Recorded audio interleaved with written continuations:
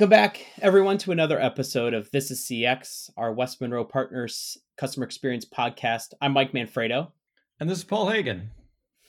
Paul, I got to say, I'm fired up for our special guest here to help us continue our discussion on the merging worlds of customer experience and customer success. Excellent.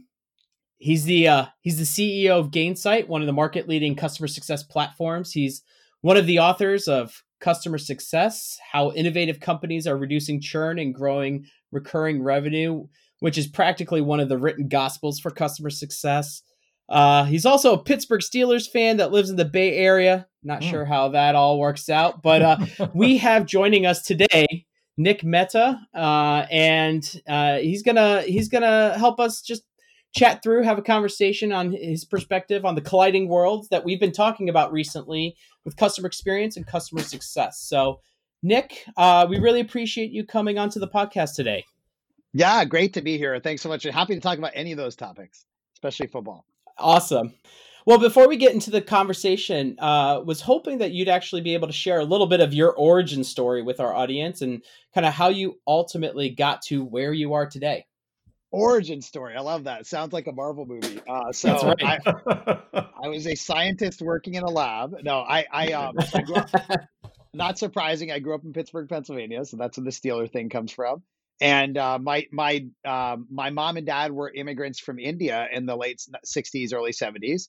But I was born in the U.S. And my mom, a lot like all Indian moms, my mom wanted me to be a doctor. But my dad worked in technology, so he would have loved to see me work in technology. And so I basically ran those two parallel trains for quite a while. I actually went to college and studied both biochemistry and computer science, so I could keep my mom and my dad happy. So I kind of had optionality, but eventually I picked one horse and always loved the technology world. My dad was a kind of small business entrepreneur, ran some small tech companies, and nothing that got big. But I grew up around computers and programming, and probably didn't have too many friends, but I had a lot of like PCs sitting around my house playing video games, writing programs in Pascal and BASIC and languages that were a long time ago. And because of that, I just I got into tech and kind of was always into the idea of moving to Silicon Valley at some point. And then I went to college and actually met a classmate, this on the East Coast, and we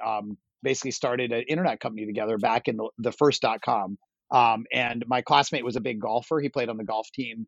And basically we kind of decided to launch this business. He actually had the idea first, and he brought me in as a co-founder to sell golf clubs over the web back in the late 90s. So back in the late 90s, anything over the web was like a really novel idea. And so, so we had this business called chipshot.com.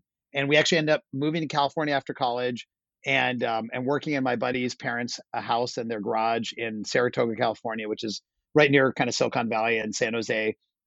And we launched the business and then ended up raising venture capital, even though we were these super young kids out of college, from Sequoia Capital, was a well-known venture capital firm. And the company almost went public actually during the .com. So we were kind of these very young kids, sitting on all this paper wealth and, kind of on the cover of magazines and things like that. Unfortunately, a little bit more in the .com crash. And we ended up selling the business, but not making any money, but still, as they say, great learning experience. And then long story short, after that, I would end up in enterprise technology. So I went from the world of kind of selling golf clubs over the web to enterprise software. And I worked in a big company, Symantec, for a while. I ran a division there. And then I was hired to run a SaaS company called Live Office, which I ran and then eventually sold a few years later. And in running my last company, I basically kind of woke up to the reality that when you have a subscription or cloud business, when your customers have all the power, when they decide when to stay or when to go, it changes everything about the way you run your company, and you got to put customer success at the center. And that's why I've been doing Gainsight now for about 7.5 years. Awesome. Fabulous. Well, hey, Nick, we can't, it's hard to start any conversation these days without talking about the COVID-19 crisis. How is that impacting what your customers are asking you guys to solve? Any changes, or are they doubling down on it? Yeah, well, I would say everything's changed. So every single thing in the entire world's changed, and it's definitely crazy. And most importantly, first, we got to say that like whatever we deal with as challenges being in the tech industry and all that are nothing compared to all the people on the front lines and restaurant workers that got laid off and people working into hospitals. And so I think anytime we talk about this stuff, we got to put in the context of the privilege that at least I have in my life. Absolutely. But within that world, what we're seeing is a few different trends. So like at a macro level, every business is like, oh my gosh, what do we do? And a lot of companies have put freezes on spending and things like that, right? That's true across the board. But what's interesting is we're seeing more and more companies saying, okay, if we're going to unfreeze spending or if we're going to spend it all, they're shifting their focus from like the old boom economy when it was all about new business, sales and marketing. That's like number one. And then like once you've finished all that, then you get to your customers and customer success and customer experience and all that. We're seeing that relative prioritization shift in some companies because they're realizing for their business, it's hard to sell new deals.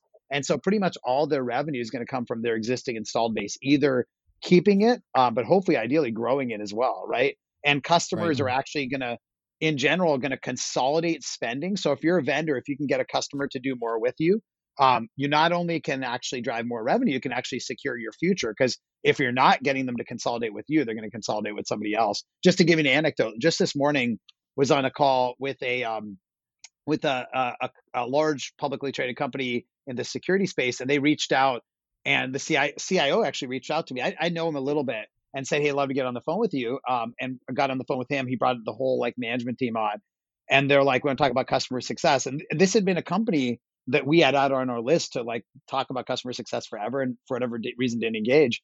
And I said, "So why are you guys thinking about this now?" And they're like, "COVID. Like we have all these customers, and they have all on subscription." And now these customers are going to be looking at whether they keep that vendor or not. And they're realizing they've got to prioritize customer success above all else now. That's very timely in terms of the clearly in terms of anecdotally what's happening out there. So you mentioned the fact that there is this shift occurring that's focused on reprioritizing around retention and focusing on deepening existing relationships. I think in some ways, had organizations been doing that prior to, it could have set them up Totally. for success going through this. But in any case, customer loyalty is something that obviously any company wants, whether it's in good times or bad. And it's something that both customer success and customer experience professionals are ultimately working on. So maybe just, since our audience is a little bit more customer experience focused, Yes. maybe just from your perspective, can you walk us through how you define or how you think through of customer success and how it's similar or different or even symbiotic or, kind of related to what the CX pros are doing today? Yeah, absolutely. For the customer experience pros listening to this, first of all, hi. You definitely have like pioneered, I think, the landscape of what customer success is building on. And I think just to kind of rewind a little bit, customer success was catalyzed not by a kind of trend in the customer base, but actually more a trend in business models, right? So more and more companies were moving to kind of recurring revenue business models where you weren't paid up front, like a traditional software business where you get paid to buy the software. You're now getting paid in an as a service model as you go. And so a lot of customer success teams were created out of initially a defensive issue, which was, hey, these customers are on a subscription. How do I make sure they don't churn us? Right. That was literally how the industry got formed. And that started mainly in software businesses, although over time it's expanded in lots of other areas. Over time, customer success evolved to not just be defensive, but to be the idea that, hey, we want to make sure that our customers are getting maximum value from our products and services so that they stay with us, but also they spend more money over time. And that's kind of a simple definition of what customer success is. How does it relate to customer experience? Well, in a B2B business model, which is where most of customer success is, customers don't just buy for the experience. It's not like B2C, right? So they're not it's not one individual making a decision for themselves, where like my experience with United Airlines, which isn't always great, but sometimes is not is the end decision of whether I'm going to go fly again. Mm-hmm. In the B2B world, it's also about the business outcome that company gets, right? Are they driving more revenue with you? Are they creating more leads? Are they making their employees happier? And so what we've kind of shared with the world is in the B2B world, customer success is the combination of customer experience, which is super important. And everyone listening to this has probably helped pioneer that as mixed with the outcomes they're getting. So we write up an equation that says CS equals CO, customer outcomes, plus CX, customer experience. And so in the B2B world, it's sort of customer experience is a core part of customer success. So Nick, can I push it? Let me push you on that a little bit because Please. Yeah. We're I'm always trying to curious. define ourselves. Yeah. I'm curious, I think, we often find that half of our clients around customer experience are coming out of the B2B world. Yep. And at some point it comes back to humans, and humans, either have good experiences, they trust doing business with you. Totally. Yep. Certainly they see the value out of it. And conversely, there's lots of people in subscription-based business. I think of banks as being, or utilities in a subscription business. Nordstrom in a consumer world is wants repeat customers. It may not be subscription, perhaps, but that notion of loyalty Recurring. and repeat Yep. business and all of those kinds of things. So it feels like, everyone is trying to get to a subscription-based business, however they're doing it. And whether you're B2B or B2C, there is this notion of an experience that someone has. And ultimately those outcomes, they may be business-related outcomes, but in the consumer space, my outcomes may be, I don't want to just buy your Nike shoes. I want to win a race, or I want to win a contest, or I want to get in shape, or those other things. There's outcomes that are there where this, and this is why I find customer success so interesting, is if I define it not as just a product, but the outcome that the customer is actually, or the job to be done that the customer is trying to do. It's a really interesting kind of definition of it all, even for customer success, customer experience folks. Yeah, I think you're totally right. It's interesting because I was defining, I think, where the world has been, which is you had customer success growing up in this B2B world, and customer experience, like you said, being across both, but some of the real original thinking coming more from the consumer world. But like you said, consumers want outcomes, and business people want experiences. So I think they really are going to blur together over time as people talk about, instead of B2B or B2C, business to human, it's all humans the whole way, right? And I think you have to take kind of the best of both concepts. So let's try to break it down, and what concepts come from both worlds, right? Beautiful. The experience world, you have amazing things like getting customer feedback, voice of the customer, journey mapping, understanding sentiment, loyalty, NPS, right? All those great things, right? And every B2B business needs all of that. And then on the customer success world, because they that industry grew up a little bit in the software area, there's other things that were brought to the table. So for example, how do you deal with multiple stakeholders, right? Because each of them have their own experience, and some of them are more important than others, right?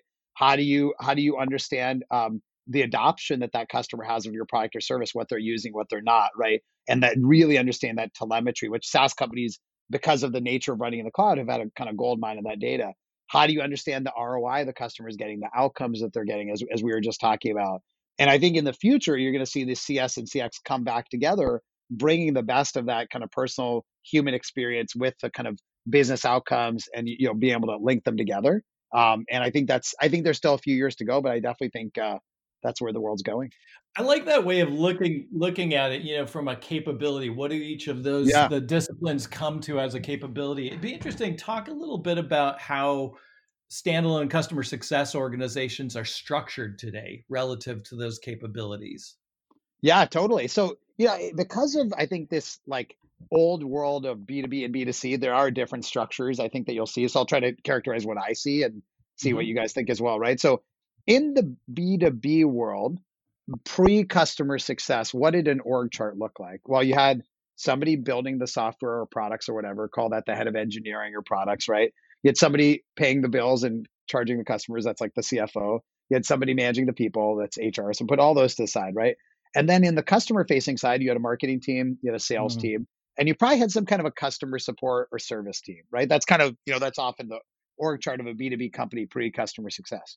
What most companies have converged to now is the idea that you still need a marketing team and sales team and all that, but then ideally you have some integrated group looking at that post-sale experience, right? And by the way, I'll come back to whether it's really post-sale or should include pre-sale, which we can talk about. But looking at that post-sale experience, and so many companies put all that under a chief customer officer, and that person has the support experience, the professional services experience, the training experience. In some cases, customer success managers who are kind of shepherding that whole process, which is a whole new job that many companies have added. And then sometimes they'll put the customer experience executive underneath that chief customer officer. And the idea is that customer experience executive isn't just looking within the org of the chief customer officer. They're looking across the whole company. They're looking at the marketing expectation that's been set. They're looking at the product. They're looking at the sales process. They're looking at the billing process, right? Like end to end. And so sometimes you have a chief customer officer with an experienced person underneath them. That's actually how we're structured at Gainsight. So I have a chief customer officer reporting to me, and he has in addition to all the functional roles, he's got a VP of customer experience who looks across the whole company. Obviously, in the B2C world, the way that experience grew up might be a little different. Sometimes experience came out of a marketing led initiative. So it might report into a chief marketing officer. Sometimes it came out of the operations group, because let's say it was a retail store operation or a hotel chain, and it might report into the operations group, like the chief operating officer, And so you have these like different genesis, but based on like B2B or B2C. But again, I think over time, the world will come together. Yeah, and certainly operating structure. Customer experience is a really different thing when you've got a low consideration product with a low life cycle, Yes. lots of repeat kinds of purchases, but low, consideration, versus longer life cycle, longer usage. Same with the B2B world. I can imagine it has more to do with operating structure than necessarily even B2B, B2C. That's right. Yep, totally agree. So thinking about not just the structures in place, but and I kind of see where they start to really come together is the customer success is a big pillar in being able to operationalize your experience, right? To ensure that you're ultimately delivering on that intended, not just the experience, but to ultimately delivering on the value prop to your customers in terms of your product or your service. So what are maybe, obviously living in the world that we do now, but what are some of the more interesting things that your more successful customers are doing when it comes to either specifically with customer success or merging that with, from a CX standpoint, getting, better understanding who the customers are, what their needs are, how to meet them, and ultimately delivering that through customer success? Yeah, it's interesting because I think that you were hitting on like something that's really core to customer success, which I alluded to before, which is the notion of the desired outcome, right? So the customer wants a great experience and they have some outcome they're looking for. And I think there's some businesses where the outcome is really straightforward, right? Generally speaking, you hire an airline to get you from point A to point B. Generally speaking, you use a hotel to have a nice place to stay for the night, right? Et cetera. It's in the B2B world, because, and actually in some B2C areas as well, by the way, you have products where sometimes a given product can be used for lots of outcomes, right? And I'll use an example of a company called Splunk. Splunk makes software that essentially kind of like lets you easily understand your unstructured data, like log files. And you can use that software to do everything from better like monitor whether your servers are going to fail, figure out whether your environment's secure, monitor like the business performance of your data by inferring things from the log files. So you can do so many different things with it. And you can imagine there's lots of products like that where there are many different ways you can use those products. And so one of the things that I think is pretty powerful now is taking this outcomes view all the way end to end, from like the marketing process of, how do you market outcomes, to the sales process of when you're selling to a customer, what are you promising, right? And what are the outcomes they're sharing, to then after the sale, making sure the way you set them up and the way you onboard them and the way you deliver is to those outcomes. So in Splunk's case, they built this really strong end-to-end process where in the sales process, they actually, when they're selling you Splunk software, they're capturing what are the desired outcomes that you're looking for. And they've mapped them to this framework that they call it the prescriptive value path, PVP. So the idea is, okay, here's all the reasons people buy Splunk, and here's kind of standard kind of like recipes to get that value from Splunk. And then when they close that deal, they actually automatically hand this sort of artifact off to the CSM team, the customer success team. In this case, they use Gainsight. And that team now has what's called a success plan in Gainsight that maps out, okay, how are we going to get this client to value using this prescriptive value path? So fully automating that handoff, that's the common word people use, right? Handoff from the sales team to the post-sales team around the outcomes that client's looking for. So I think that's like an example of the direction more companies will go in the future. Hey, Nick, I'm curious. Are you seeing either companies like yourself or other software companies building those customer outcome metrics into their own internal KPIs? There's often when I think of KPIs, they're internally focused. How much sales are we Yeah. doing? What revenue? How much loyalty? Adding those things seems like a really interesting and maybe challenging thing to do. Yeah, it's interesting. Both of them, yeah. So as I mentioned, there's some businesses where the outcome is really easily measurable, Yep. right? So like you can say like, actually, I'll pick an example of a business model where it's pretty measurable, which is in online advertising. Um, w- Generally, like the models are you get paid based on some kind of performance metric, like number of clicks or whatever, right? And so Google can see how many clicks all their customers get, and that's great. But maybe that's not the end outcome because you're looking for a click to turn into a sale to turn into a loyal customer, but at least it's a start and they can see that. But there's other businesses where it's much harder to like easily see the outcomes customers are getting. And so what we're finding is step one is to put your customers into some kind of outcomes framework, right? So actually to go in and be able to, in Splunk's case, build these prescriptive value paths and see, okay, here's the different types of outcomes our customers get. Typically, they take a step back and say, well, why are all the reasons people buy us? And they have to do a big offsite and map them out and build them into a framework and things like that. And then step two is how do I figure out whether we're getting those outcomes or not for a given customer? And this is where you look at things like telemetry. Can we tell, Mm-hmm. from the customers, are they doing X, Y, and Z? And that's correlated with outcomes. Or in some cases, at least asking, like a Gainsight as an example, we one outcome of using our software is like we can tell, okay, they're using it to like email customers or manage them or whatever, but that's not the end outcome. They use our software to eventually retain their clients and grow them. And that's not something we could easily see in our own data. So we built a process called verified outcomes where our customer success team, one of their big jobs and one of their actual metrics that they're measured on is can they get the client to attest to a verified outcome, a financial outcome that they've had from using Gainsight, right? And then Mm. actually, that's how we would actually go pay them. And that helps the Mm-hmm. client too, because then the champion at your client who brought you in the first place now has this nugget that they can use with their boss to talk about, the great successes they've had in this case with Gainsight. Fabulous. So let's look at the other side of this, and thinking about kind of the issues that organizations have when they're looking to implement a Gainsight kind of CS platform. What are the big challenges that firms are having in order when trying to deliver on this kind of more outcomes focused approach? Where are the big potholes that people are stepping into when trying to do this? Yeah, totally. So we've done, because we have about 700 customers and kind of who's who of subscription businesses. And so, it's everyone from big companies like Adobe or IBM or people like that to the pure plays like a DocuSign or an Okta or a Box to like, companies like GE. So kind of across the board.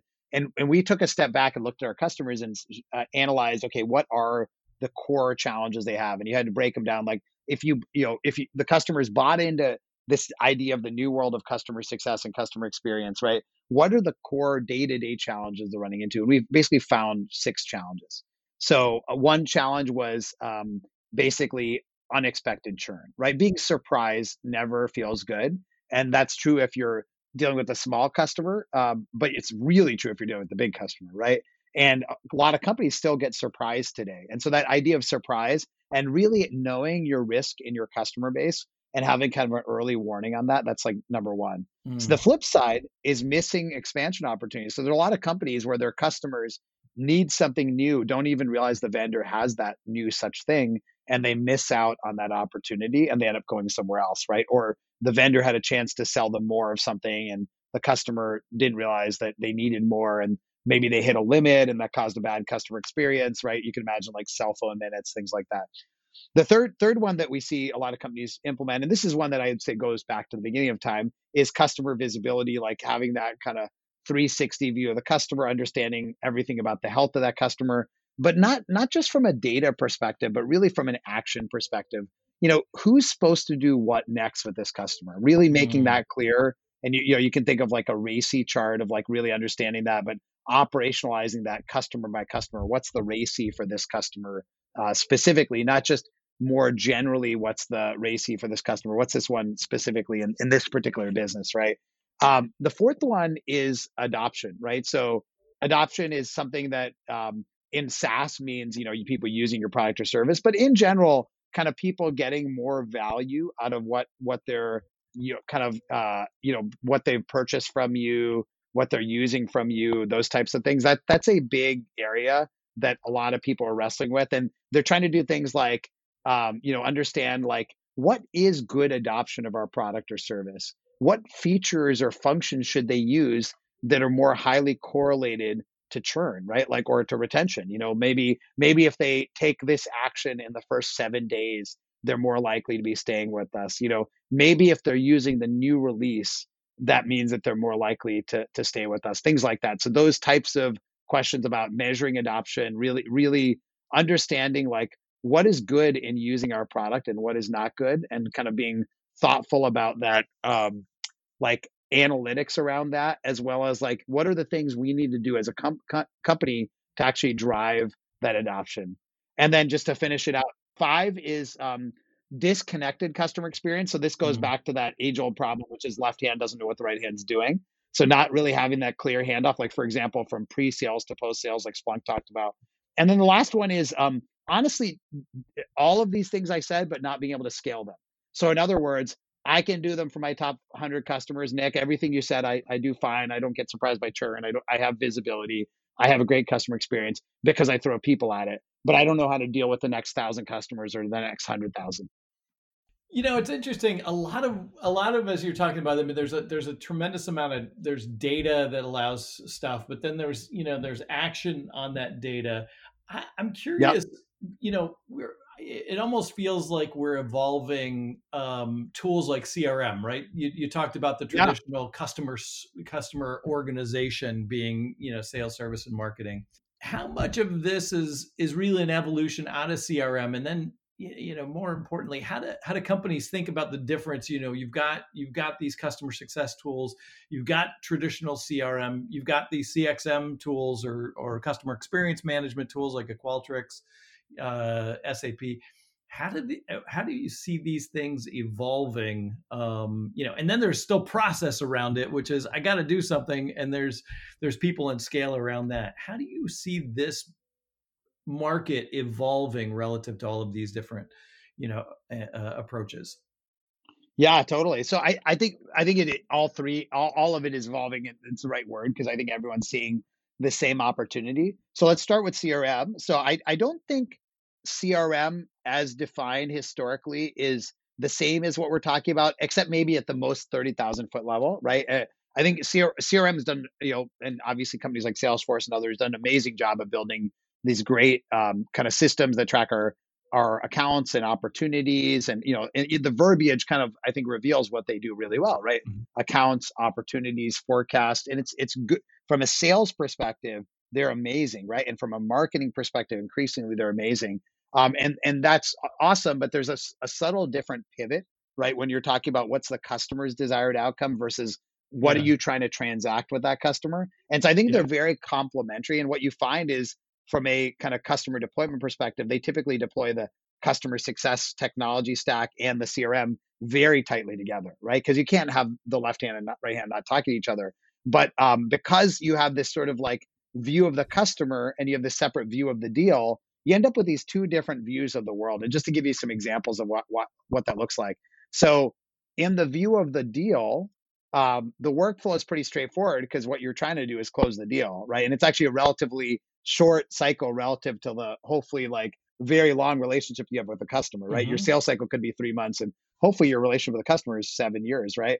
And or whatever it is. And so because of that, I think the workflow and like accountability side is a little bit more clear. Who owns everything and the next step in a sales cycle? The salesperson, right? Like that's pretty straightforward. Mm-hmm. But when you say like who owns the post-sale cycle, it's not one person. And so orchestration is a huge part of the need. Who does what when? And like that old phrase, I tweeted about this a few weeks ago. I was like, I'll have been successful 10 years from now when people stop using the phrase who owns this account. Because in the future, no one owns the account. First of all, they own themselves. They're their own organization. But the decision on what happens next has to be like an orchestrated process. It's not one person versus the Right. sales process where you can say, yeah, there's one person driving it, right? And so that's kind of CRM versus customer success. And then customer experience, there's definitely like a lot of connection between them. In fact, we at Gainsight, in the world we serve, which tends to be technology driven subscription businesses, we actually built a customer experience module as part of our suite to help people understand customer feedback and understand the signals. And we integrate and get feedback from lots of great systems out there, like everyone from a Medallion Qualtrics all the way to a SurveyMonkey, that whole kind of range. Many of our customers bring that data into Gainsight. And so I think they do have to play together well. Probably some of this comes down to what's the center of what people are trying to do. In the subscription-based technology businesses, often they're defining the center as customer success and kind of spanning things off of that. But in other businesses, they're defining the center as customer experience. So that's the fun of vendors battling it out in the field. Well, I'm looking. Excellent. It'll be interesting as you talk about the orchestration too. There's a slew of journey orchestration vendors that are gaining in popularity in the customer experience world, which play really nicely into kind of what you're talking about. So more interesting things 100%. To come, I'm sure. Well, Nick, maybe we go ahead and wrap up the conversation with the last question. And I'd love to maybe have a little Nick get your perspective and Paul get your perspective off of that. What should firms be doing now in the middle of everything that's going on right now to lay a foundation to come out of it stronger? And kind of where does CS, customer success, play in that? Where does customer experience play in that? Yeah, well, first of all, I'd say that, for the people that were fortunate enough to start these initiatives earlier, you're going to see the ROI of your work now, right? And it's going to show up in two ways, two levels. One is operationally, if you've got great customer success processes and team and workflow and technology, it's going to be prime time for you to like leverage that to get customers to stay with you and grow and whatnot. But I say even more important than that, the focus that your firm has hopefully had on your customers as human beings in terms of the customer experience and all that, those relationships are going to let you kind of survive through the next few years. But let's say you haven't done that. I don't think it's too late.